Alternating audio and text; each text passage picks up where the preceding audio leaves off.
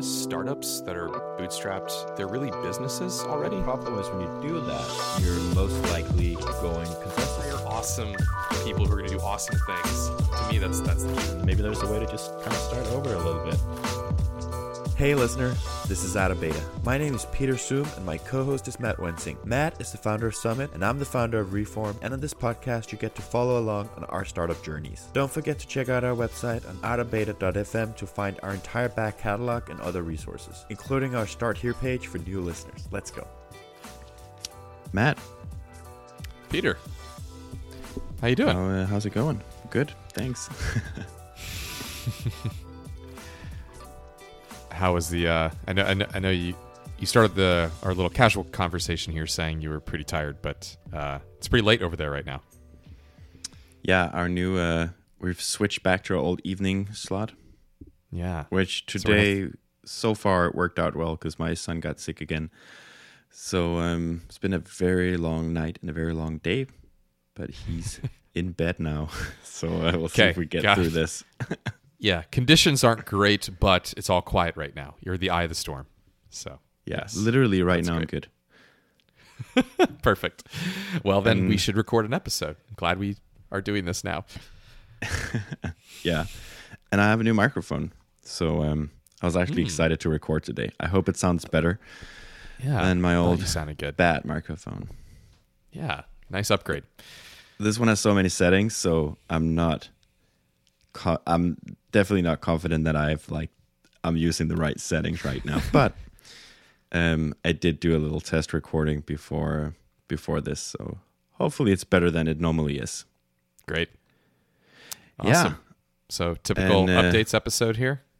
Yeah, let's do that. I at least have a lot of updates, and before we do that, we have to mention our sponsor this month, Snapshooter, and Simon, the founder, is giving 50% off for the first half year for anyone that signs up with our coupon code, which is Out of Beta, one word. And we've talked about it several episodes now and talked about how good it is. We're going to talk about it a little bit later in the episode as well about Snapshooter, the business. But people should sign up for Snapshooter. It's a great service. There's a free plan. And Patrick McKenzie, Patio 11, did 2 tweet threads about it recently. One there about discovering it and one about like more of a testimonial after he used it. So he's a fan and I'm a fan. So no excuse not to try it out. Patio 11 out of beta. It must be good. Yeah. The Pope. Yeah, exactly. I'm not sure who to add to the list above Patio 11, but there you go. That's pretty good. Awesome. Yeah. So let's do some updates. Yeah. Do you want me to go first or? Well, you already teased the fact that you have a lot, so you should go first, and then I can think about what's going on. Okay, let's do that.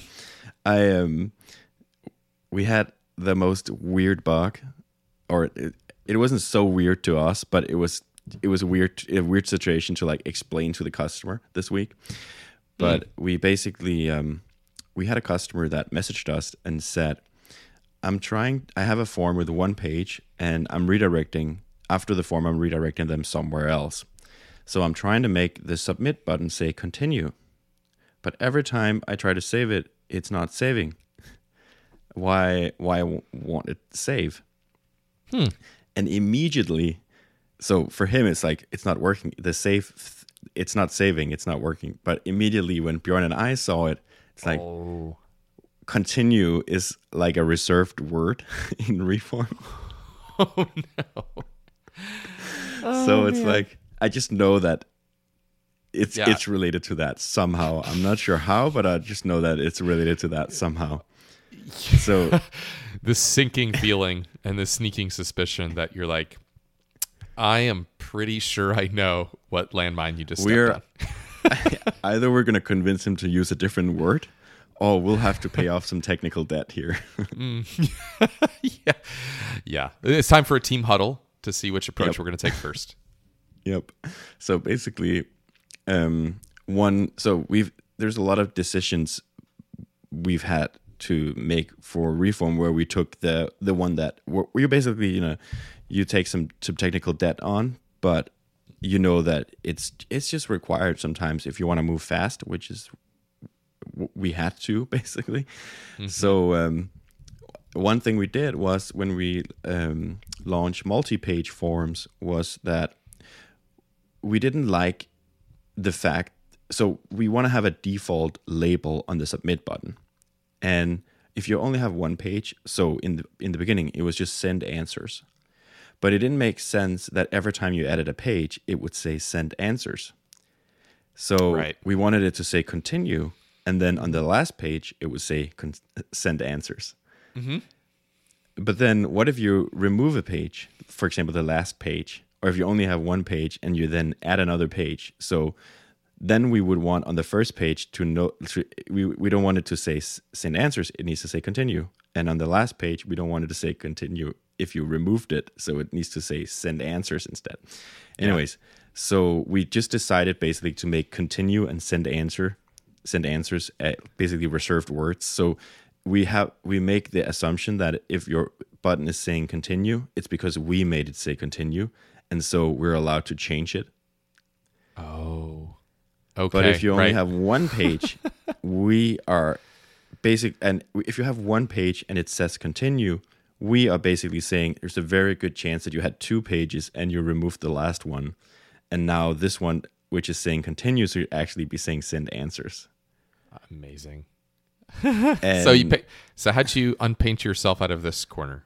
So the first thing that happened was that I just replied to the customers, and it was late at night, so I was like, it's not going to be fixed like at least until tomorrow, but let me just explain to you why it's seemingly not working, because you definitely caught us on the wrong foot here. And that's amazing.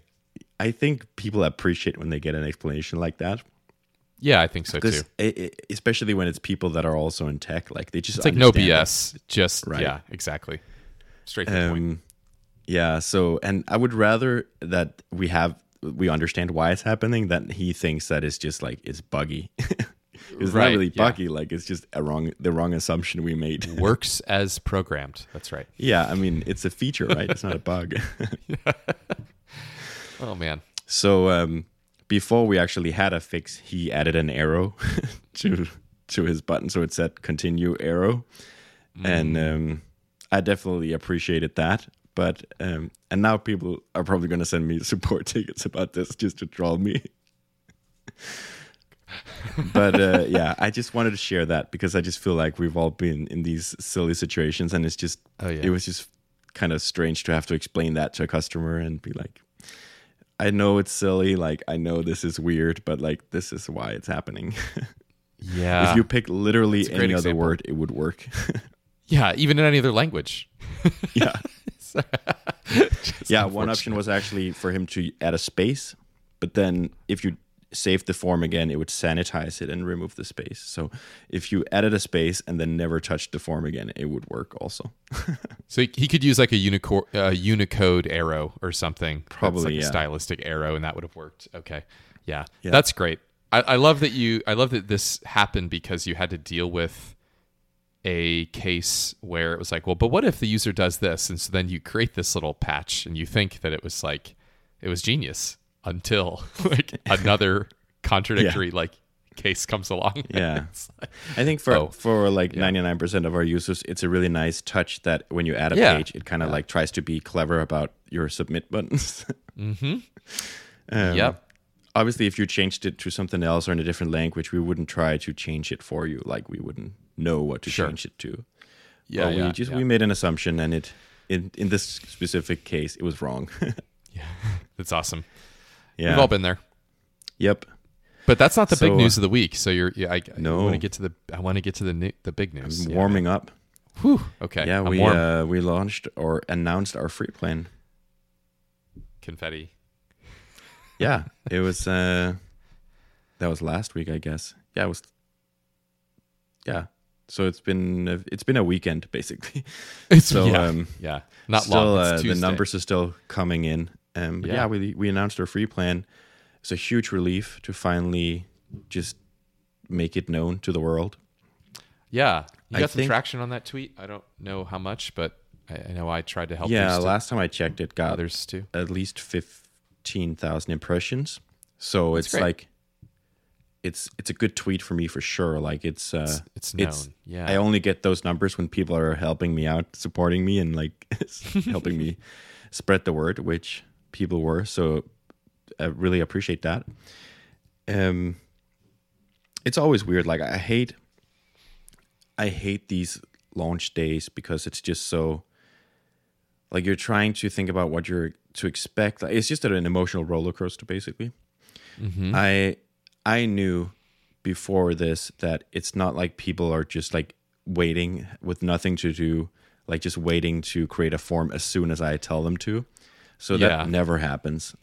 Sure. So my number one goal, which I think I set last time as well, was just to get impressions and basically just kind of like imprint into people's memories that this is there's a free option, and if you or anyone you know needs a form, there's a free tool here that you now know and you've been thinking about trying for a while. And so, just make sure that people know that. And I think we did a good job. Like, it feels like everyone around me basically know about the free plan now, which was the idea.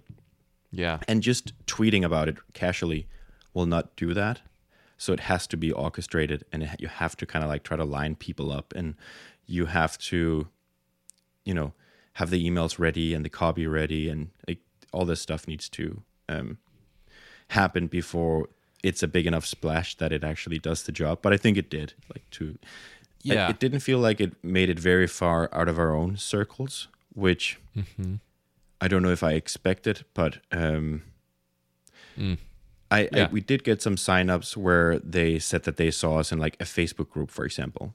They didn't say what Facebook group, but little things like that felt like, okay, so it did. Maybe if it's like rings in water, maybe like one or two rings, like something like that.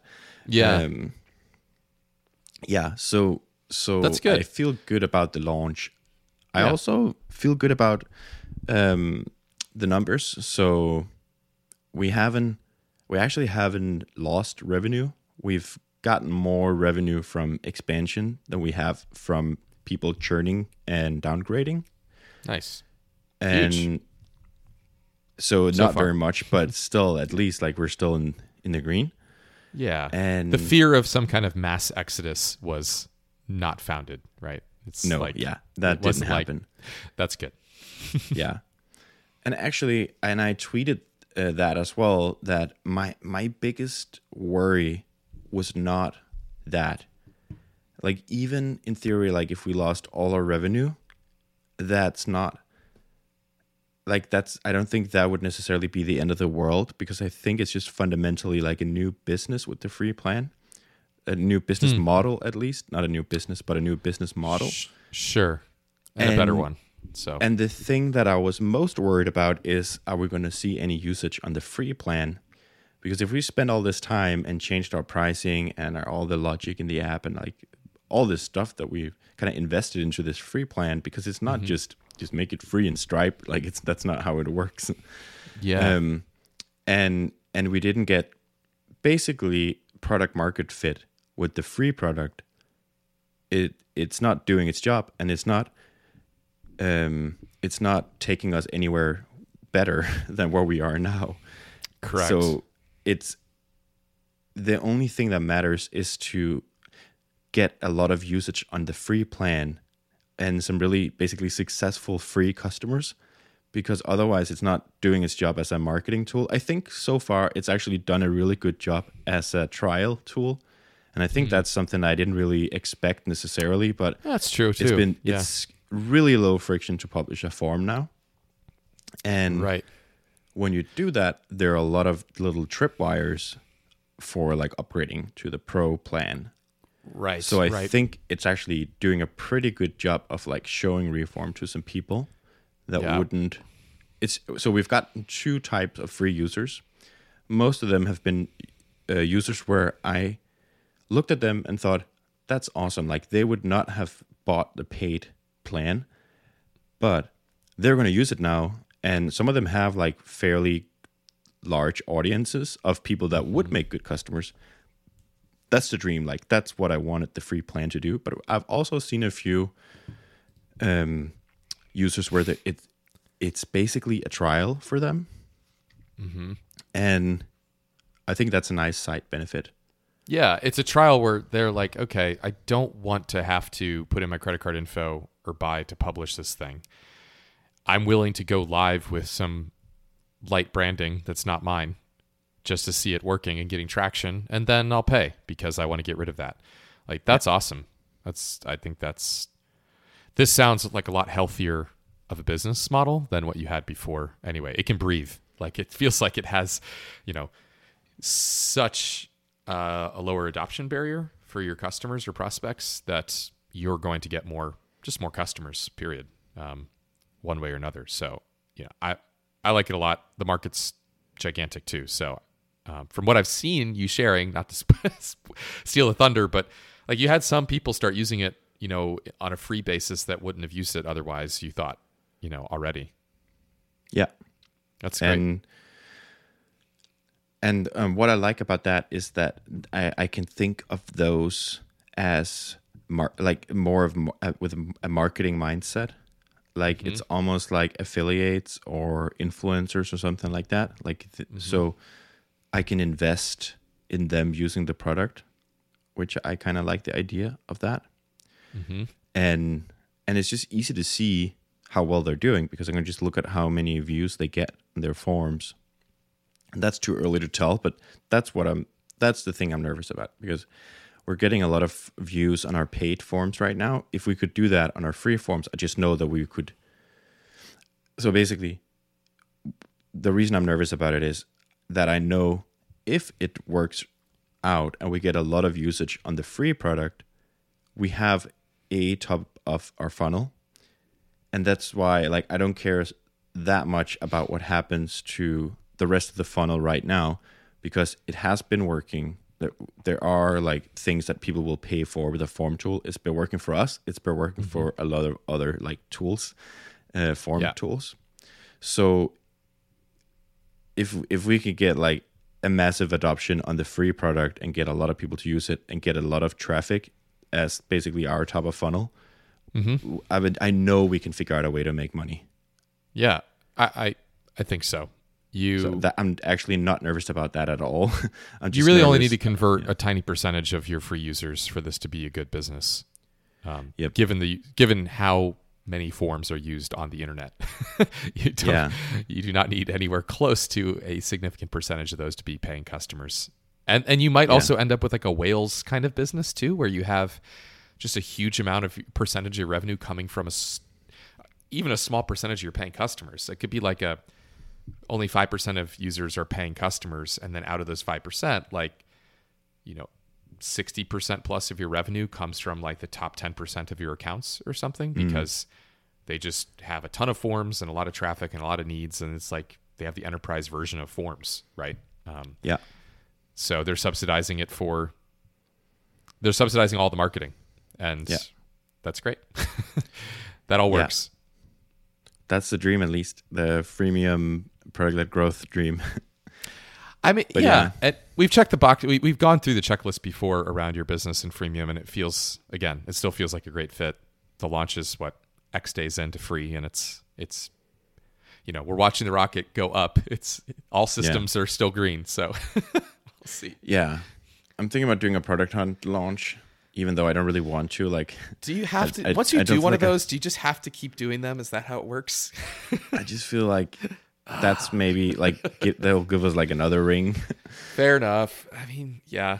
You're creating I actually really like Muse. The Muse app has a podcast, which I think is called Muse Podcast. Anyway, they talked about launches recently, and I really like their definition of a launch. It was you're creating a moment in the prospect's mind or user's mind. That's just your whole job, is to create a moment. Because we always think on our side, we're what's really new, and is this a launch, and does it count because of how many features and whatever? And it's if it's time to create a moment, that's enough reason for a launch, right? So, I've started if I'm writing a blog post for a launch, I'll just publish it the day before or something like that.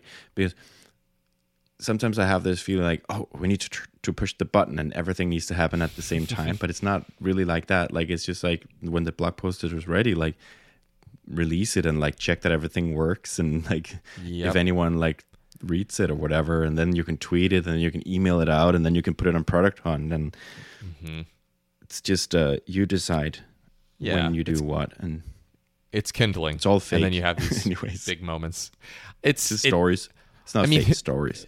Yeah. I mean, in some ways, I think we've invented the word launch because advertising is kind of this dirty, not exciting word. But like, if it was a Super Bowl commercial, would you say like, hey, we launched? Like, what do you mean you launched? Well, like in the mind of millions of people, you created a new impression or moment.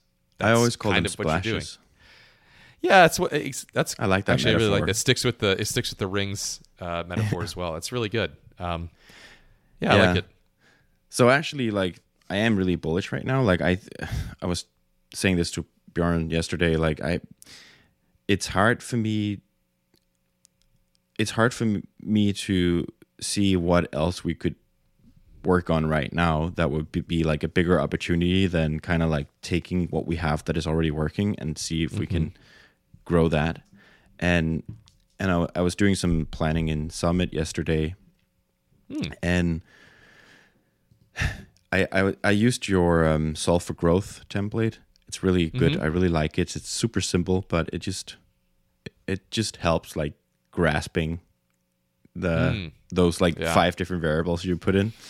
And basically, like with my current number of signups that we get for Reform, we are at a plateau pretty much, like at least very slow growth. But if we could get, and I also in a spreadsheet like put in all our numbers for signups and visits and signups and trials, and they're all like extremely correlated, which is funny. That it's what you expect. Like, okay, we got a lot of traffic, we got a lot of signups, we got a lot of trials, so it's all kind of correlated.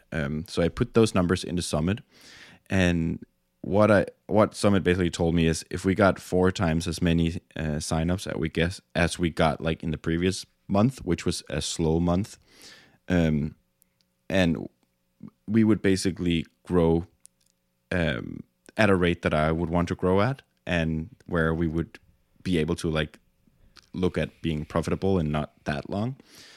And those numbers are 4 times what we had in the previous 30 days, but only 2 times what we saw in January, where we had a good month, where we had some partnership stuff, we had some stuff with Zapier and stuff that worked. And like just thinking like if we got 2 times as much traffic as we got in January every month, then we would be on a really good trajectory. Just made me realize that there's nothing else I can like work on right now or any other opportunities in my life with such a clear objective. And so it's not working super well right now in terms of growth because we're like still kind of plateaued, but with like small tweaks basically, and like doubling something is not that hard. Right. Like, we would be on a really good track.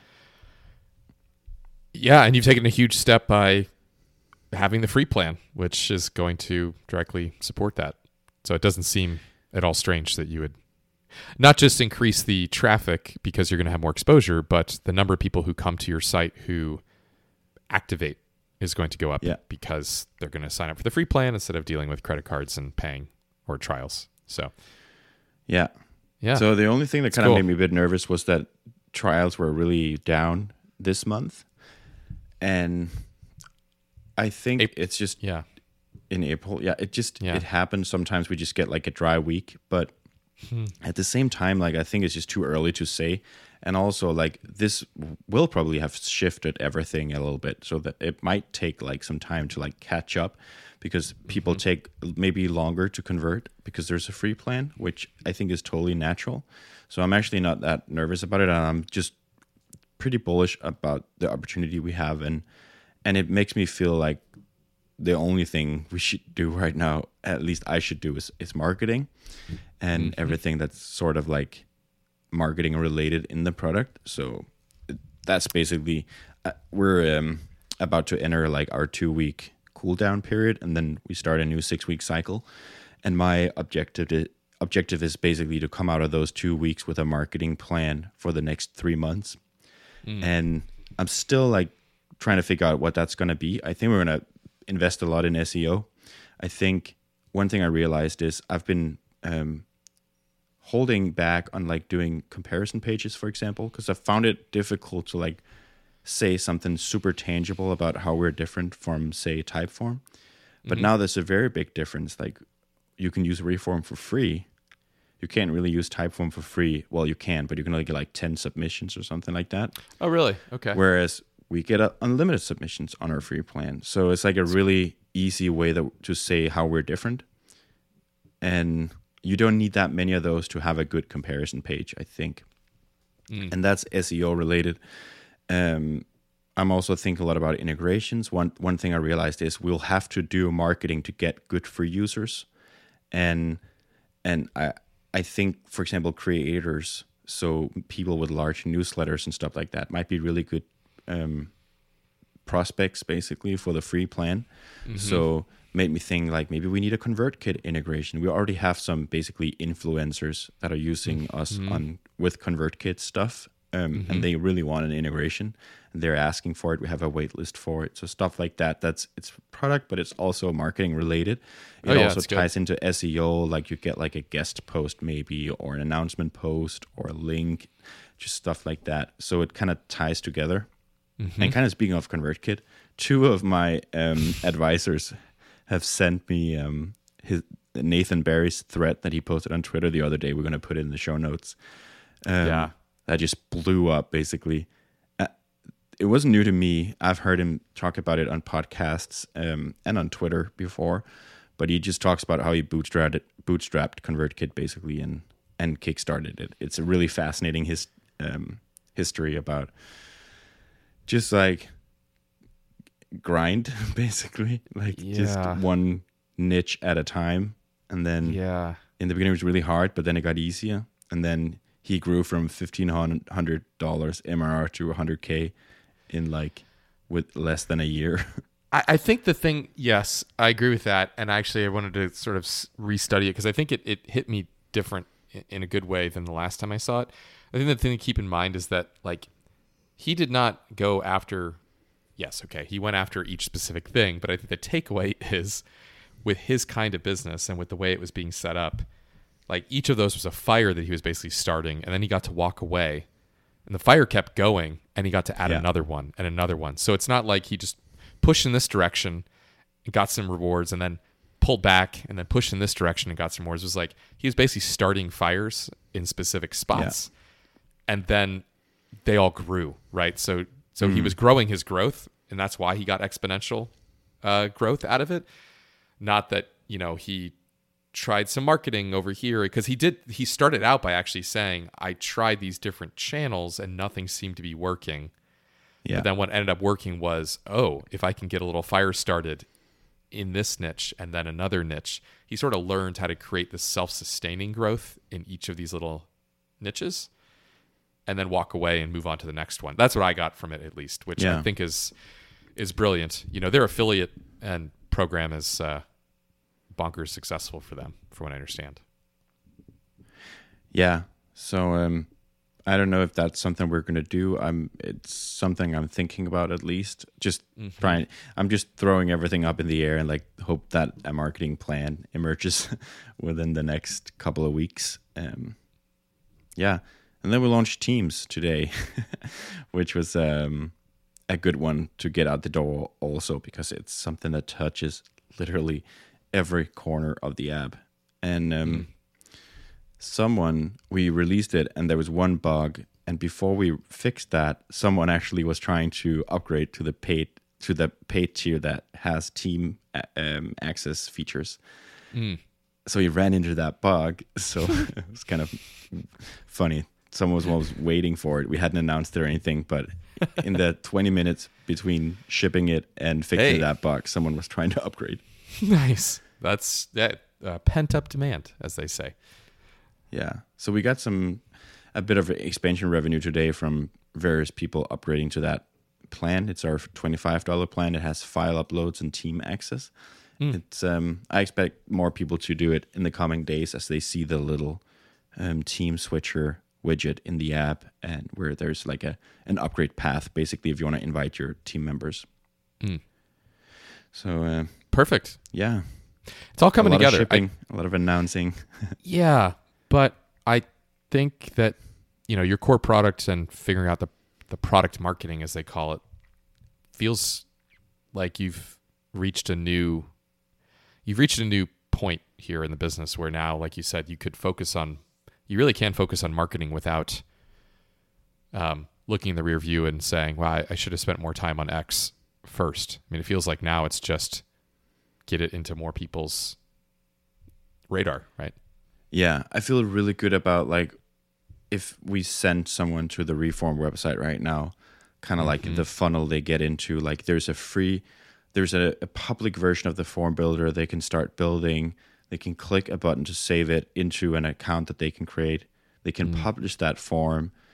And then there's a lot of little tripwires to like get on a paid plan. When they're on a paid plan, there are some further like upgrade options. There's a volume thing as well. Like if they have high volume, we actually have someone now paying almost $200.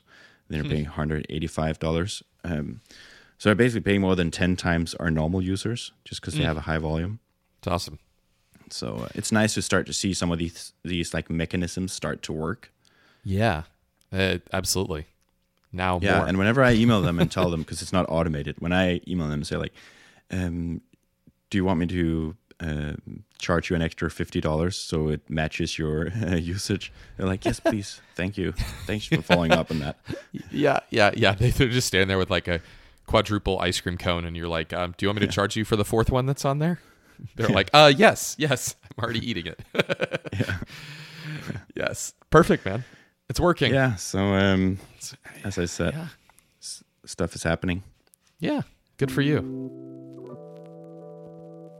Yeah, so we're talking about SnapShooter this month. There is one thing about SnapShooter that I find kind of interesting. Because Simon is our sponsor this month, like I've been thinking a lot about kind of like the business model and more on a strategic level. I think SnapShooter is a really common type of bootstrapped business. It was interesting to me to kind of think of it as one of the steps in Rob Walling's stair-step approach to startup. Nirvana, I don't know. And he talks about, basically stair-stepping from something that is more of an add-on and with a single marketing channel like a WordPress plugin. But I think SnapShooter, even though it is a SaaS, I think it fits into this category. And then it just made me think, like, when you have a business like that, you're like basically an add-on to DigitalOcean or Notion or whatever. Should you basically stair-step within that business? Or should you just kind of say, okay, that was one step, I'll create a new business for step two? Because I think a lot of indie founders, and I'll ask Simon privately how he feels about this, if there's a sunk cost fallacy aspect to this as well. Because you feel like, I have this business, I need that to be like branching out into other niches and marketing channels and stuff like that. Because I think if you have a business that comes with one marketing channel like SnapShooter does, which is DigitalOcean's basically marketplace or whatever, forums, it's not necessarily very easy to find another marketing channel that works besides that. Right. Yep. Now, this is a way bigger topic that doesn't just apply to SnapShooter. It's really, for me, it comes down to what's your vision for the product or the company that you started, and what was its purpose. So if you've satisfied that purpose by, with it, what it is today, then I think trying to force it to be more than that sounds like it could be, some soul searching. You might be making a mistake. Like, I started this to pay these bills or to get this done, and it's doing that. Like, it's actually like a beautiful thing. Just let it serve its purpose, right? Yeah. So trying to turn it into something more would be a mistake. On the other hand, we start building these things and we suddenly discover that it's potentially much bigger than we realized. And that's why I like what we said previously, which was, okay, in that case, still trying to force it, which is that brand you created, to be more, could be a mistake. But maybe you just want to copy paste that business into, another vertical or another space where there's another channel that makes sense. So if that channel that's working has an element that's a variable and you can just swap that part out for something else, like, oh, this form's working really well for DigitalOcean people. Is there a similar form for AWS people, Azure people, whoever? Then it sounds great. So I think those are the two questions I try to answer, and obviously way outside the scope of a quick back and forth. Yeah, I think it's interesting for SnapShooter or any other indie business like that to think about maybe if it's finished or if it's done. Like, this is the thing. I've built the thing. Yep. Because we never do that in business. No. It's always more and more and more. Give yourself credit, though. You might have other ideas, especially if you give yourself a break. Yeah, take some time off, see if you have more ideas. That's also a good clue, right? Because you need to work on what I'm passionate about. Yeah, and SnapShooter is it feels like a really complete product. I encourage people to try it out. I hope they will. What's going on with you? I enjoyed your recent investor update that I get CC'd on sometimes if I'm lucky. Well, every month, I guess now. You're in the mastermind, so I like to share that with you and Derek. It's good. March was an interesting month because it was slow business wise. Definitely, it is what it is. I did have one angel investor replied and said, across this entire portfolio, all the companies he's invested in, most of them had bad Marches compared to other months, and he chalks it up to a war starting in Europe, or I don't know if it started then, but that was definitely and should still be high in everyone's minds. Special so that was one military thing. Operation. Yeah, jeez. Yeah, and then spring break, and which a lot of people take, et cetera. So just things were just off. I mean, for us, they were definitely off. We had a number of dry weeks, and frankly, I wasn't even tweeting that much for a while there because I was heads down on product. On my own trip, and so just March was slow, but April is not. But what we did do in March, we just shipped a lot of product and we made a lot of improvements. Some foundational stuff got announced, and April's feeling really good. So we're in the thick of it, updating the marketing site. Obviously haven't updated it yet, but we're in the thick of it in terms of the project work to get it updated. We're working with the agency. We have daily stand-ups every day except for Friday, and then we usually have 1 or 2 2-hour meetings a week to do the heavy lifting, like the actual creative collaboration work about what do we like, what do we not like, customer messaging, value proposition, all this really meaty stuff, which Ryan and I can talk about, but it just feels so good to have somebody else pulling us into that space, that headspace, and saying, you're just going to think about positioning and the value proposition and the messaging for an hour and a half. And we're going to be here to guide you through that, and we're going to give you our feedback, and they're not just quiet partners, but to be pulled into that headspace and have to think through that, get to think through that for a while is so, it's huge. It creates focus. And so that's really exciting. We're going to unveil this, and I think it's going to be, I shared it in the investor update already, which, curious, I guess it resonated at least okay with you. You didn't say anything negative, but we had, I think I made a joke. Oh yeah. That's right. But we did have some responses that just said this seems like a really rich positioning. This resonates with me. And Ryan and I just felt like, I joked, cool. But I loved it. Okay, good. That's good to hear. It just felt like, yeah, this is what Summit is, which is it's been such a struggle to figure out what it is, and to feel, I'll tell you what really was exciting this week was telling Ryan, first, I think this is what it is. He's like, oh my gosh, how did we not see this at this point? And it's just words. It's literally just words. But coming up with the right words to put on it that do two things at the same time. One, make it crystal clear to people when you would actually use this, but at the same time, not exclude any of the potential. That's the hardest thing. Is of course I could come up with 1,000 specific ways to describe Summit, but 999 of those I feel are excluding, just the vast majority of things, because I probably came up with something that was like use case specific in order to make it concrete for you. I was like, oh, you would use Summit when you're building a runway for your startup. And like, that was like one of the first things we did. But like, it's a good market, good little market, but it's like such a tiny little niche compared to all that we want Summit to be. And so to figure out a positioning where we're like, yeah, we can plant our flag there, and that is the size, that's the space we want to be in, and we can grow into it, and we're not lying about being able to plant a flag there now. It really is that now, and it's going to grow into that.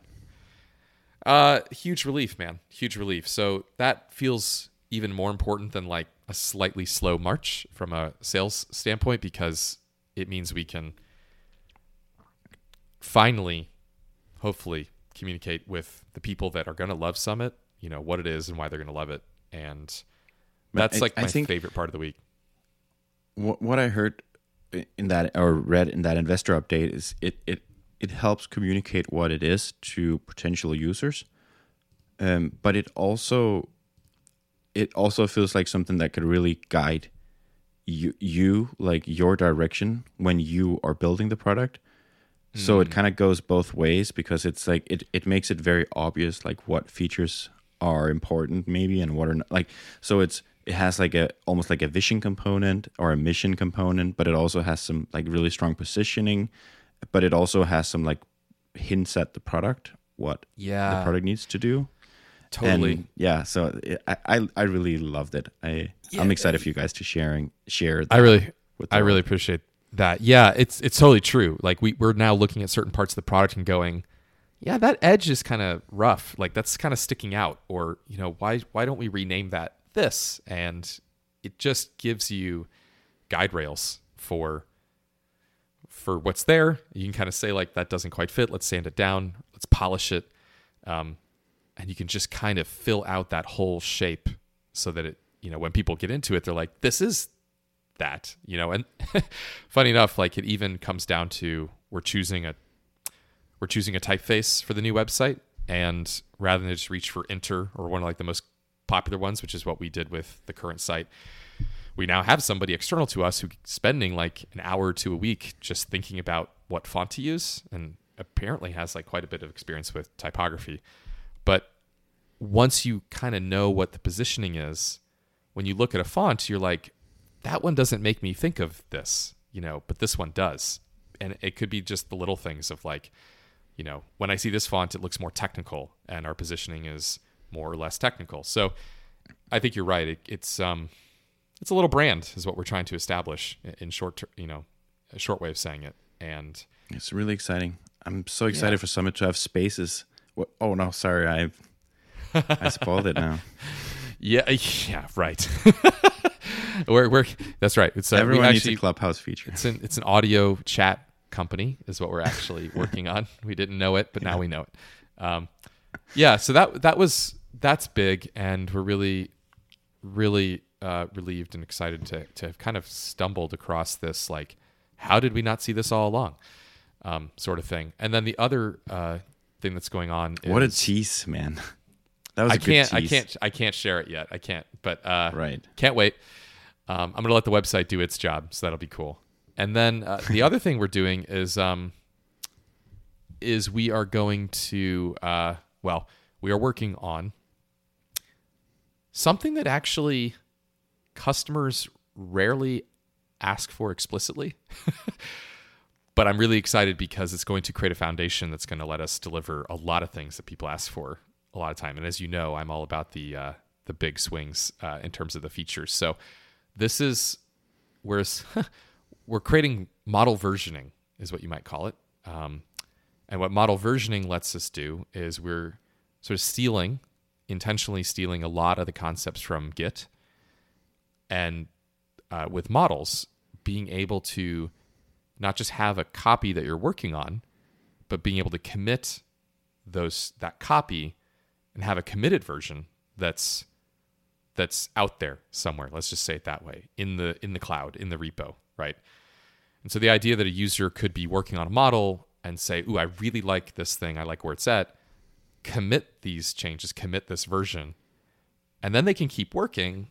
And if they want to, a whole bunch of things come back. So now they can roll back or revert to the committed version. They can eventually diff the working version with the last committed version. Other people can come in and see those changes, those differences, without having to just look at the model and play some kind of like what's different game. So, and then the actually the way we started is the use case we want to support ultimately is we want people to be able to publish little APIs, little microservices into their models. We had that goal, and I shipped like the most alpha Matt Wensing version of an API into a model in like probably December, January. It worked technically, but we suddenly ran into this question of like, well, wait a minute. If I'm like charging you for API access to a model, and you're integrating that into your SaaS app or your Bubble app or wherever it is, you can't, like, I can't just go back and start fiddling with that, right?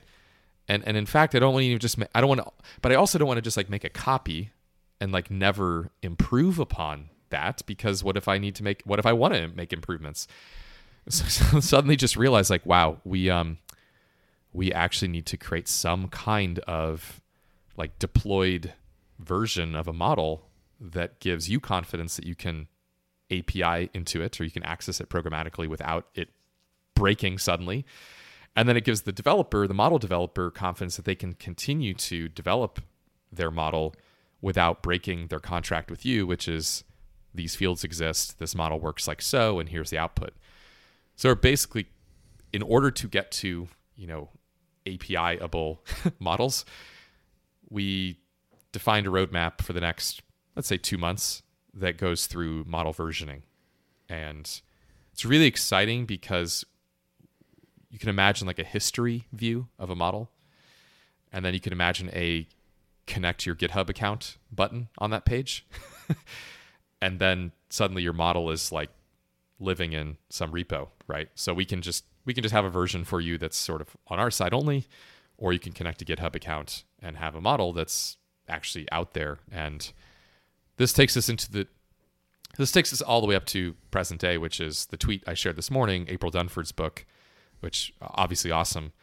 She had this really, I think, helpful point, which was the integrations that you have, let's put it this way. The positioning you have sets expectations as far as the integrations that you'll have.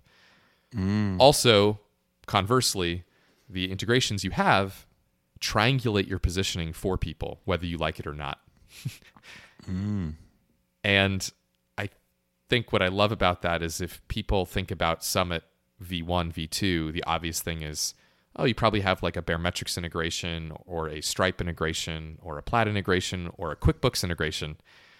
Summit V3 and where we are now in the future is, no, we have a GitHub integration. And it just like completely changes people's, like, now in your brain you're going like, okay, what kind of tools have GitHub integrations? Like that only makes sense to me if Summit is a blank, right? Right. And I really like that positioning for us because it's where, that is the level that we're working at in terms of model developers, right? So I love that point, and I also really excited about this sort of 2-month roadmap. We're going to continue working on like bugs and little features, and charts are out there, but this is a big push, and it gets us to the place where we, can have an API. You can better said, it's not that Summit would have an API, although we will one day. You could look at it that way. But what's really exciting is you actually ship a model, you deploy it, and now you publish an API to that model of yours that's out there. So we're just a platform for you as a developer we'll host your model, and we will let you click a button and have instant API into it without you having to be a developer. But in that sense, it's not our API, so to speak, it's yours. And so what we're trying to do is help you have good practices when it comes to having one. So stability, versioning, the ability to roll back to a version that's working because, oh crap, it's broken. Like these things all matter, and it's going to allow people to develop on Summit and ship valuable things that are used by a lot of other people, the way that good code should be. So, the meta comment I wanted to make on this podcast was, with my first startup, I had ideas like this, and we had so many, this sounds weird to say it this way, but we had so much inertia, let's say. We had so many paying customers for the existing tool, for the existing product. And they had so many expectations and demands in terms of the features they wanted, and like, this should be 10% better, that it was very hard for me. Like, I never felt like I quite could point the boat in the direction of like being a platform or being something bigger. It was always a fantastic product or an app, but it was so hard to work on platform features. And eventually we had a lot of people put their data into it. It was like but it wasn't networked, right? So it wasn't a platform in that sense. It wasn't a marketplace. I love that we're early enough and the vision is clear enough that it's like, hey guys, we're going to point the boat in this direction for the next 2 months. We're going to invest in developing this, because even though the market would like us to work on, hey, make this thing over here 10% better, or can you add this little feature? I wish I had a button that did X. It's like, we want to get to that, but like, I can't let that take us away from, we got to get to the place where we're a platform. That's the actual vision. And we're doing it. So I'm just really excited that, if I get to do it this way, and if for some reason it fails or we strike out, at least I can say like, yeah, but it failed because the market didn't end up responding to what I actually thought was right. Not like, oh, we just never got around to the building the vision out the way that I hoped.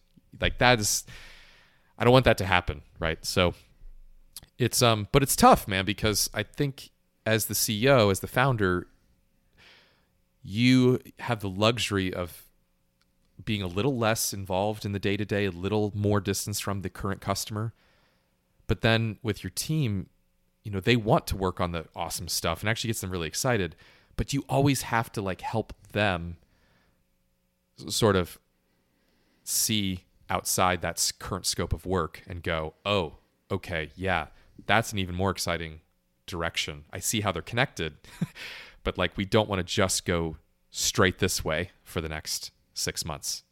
We need to, we're actually going to do the thing that we want to do in the short term, but we're doing it because we're trying to get over here, or we're actually going to point the boat in this direction, and whatever we can do for our current customers along the way, let's do it. But it might not be what they're asking for tomorrow. Like, they're actually wishing we would work on X, and we're going to give them Y, and they're going to be like, oh, that's really cool. I'm glad to have Y. I really like it.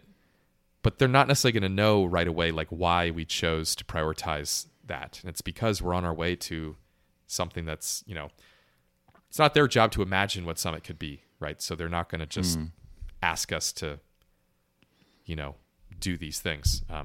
So there's my excited rave, not a rant, and where Summit is right now, which is great. And we have, I should mention, Peter's working full time on it. We have some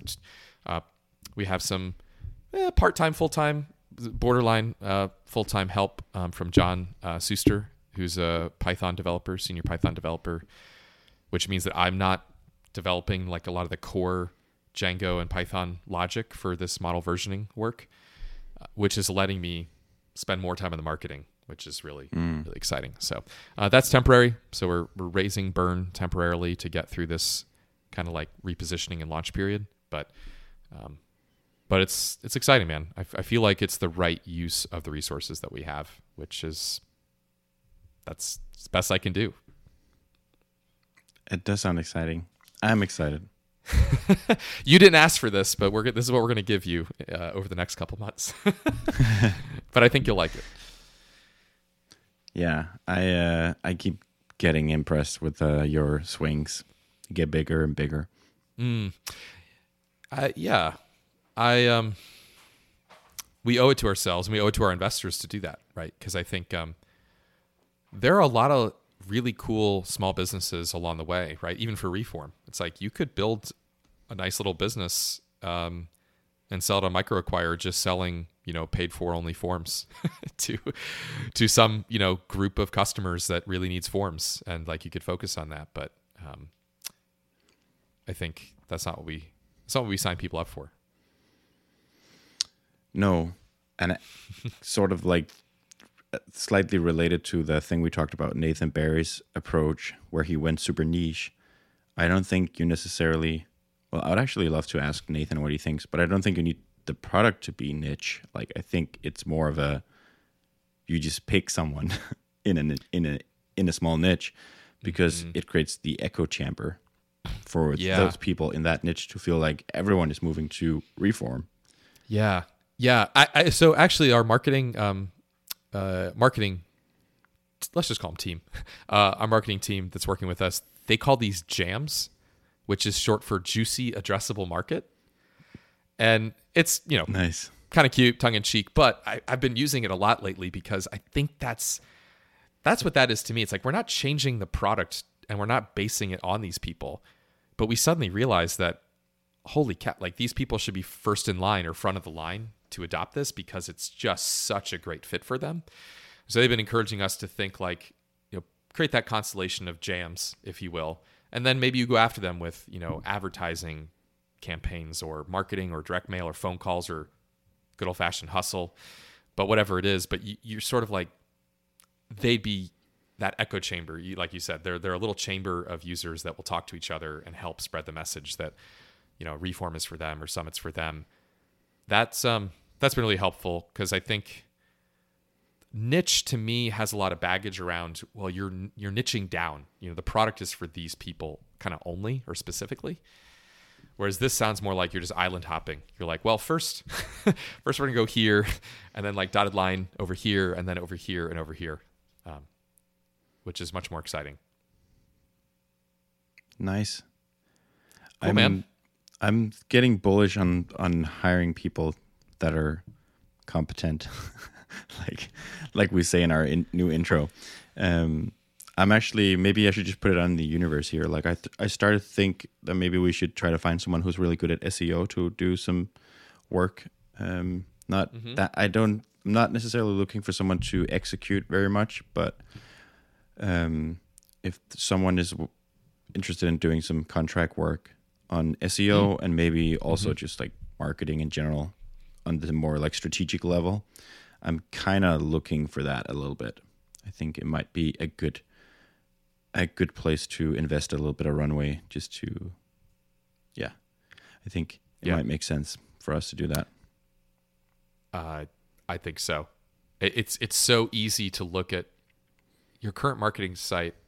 If you really take a step back, it's so hard to go. It was really good like 3 months ago, and it's okay now. But it's not where we're going to be in 3 months, So Yep. Yeah, cool. I have a little meta segment for the hardcore listeners. That's just going to be a couple of minutes, but I just want to talk to you about a few things about the podcast that we might just do on air. But before we go to that, let's just give people an opportunity to sign off now. So I'll just give a shout out to our show note sponsor this week, which is Mailman. And Mailman is great. It allows you to control who can send you emails and when. It's a Gmail plugin, so it's super easy to set up. And it basically creates a buffer in front of your Gmail. And you should check out the link in our show notes to get a really good deal on Mailman. If you sign up for an annual plan, they'll give you 30% off. And as I said, you'll find that in our show notes, because they are a show notes sponsor. And if people are interested in sponsoring our show notes, they can click the sponsor us link on our website. So there's one thing I wanted to talk to you about. We got some feedback on the sponsor part of the podcast last week. Yeah. And I'm throwing the person on the bus here. No, I'm not. I have talked to him. It came via you, but I reached out to the person directly. But I actually felt very similarly that it ended up being too long last time. And I think, this is just a new format for us. So we're just testing stuff and seeing what works and playing around with it. But I had a few ideas. And the first one is what it will already be in this episode if we do it. But it was to basically, we'll record something at a different time than just when we're in the normal recording flow about the sponsor, and then we can chop that up and put that in the episodes. I think that's what people got this week when I'm done with the editing. But then the other idea I had was maybe we should bring the sponsor on and do like a little interview with them, and that could serve as like some extra bonus content besides our regular updates. But then we could also like chop a few minutes out, like good segments of that call, and use that in the episodes as well. I think that might be better. I mean, I think a lot of ideas would be better than what we had last time. It just became too long. I think the problem is if the format is you and I just talk, we'll probably talk for a long time. Yep. We tend to do that. We do. We're not known for short, crisp episodes. This is not the Arrows of Beta. Definitely not. But that's too short. That's true too. Yeah, would you be up for trying something like that? Absolutely. And if people have opinions, my DMs are open. I know a lot of listeners find their way anyways without necessarily an invite, but there's always an open invite to my DMs with feedback. We want to hear from people. Here. So yeah. Same here. Cool. That's a wrap then. All right. Good to see you. I'll chat to you next week. All right. Take care, buddy. Bye. Bye.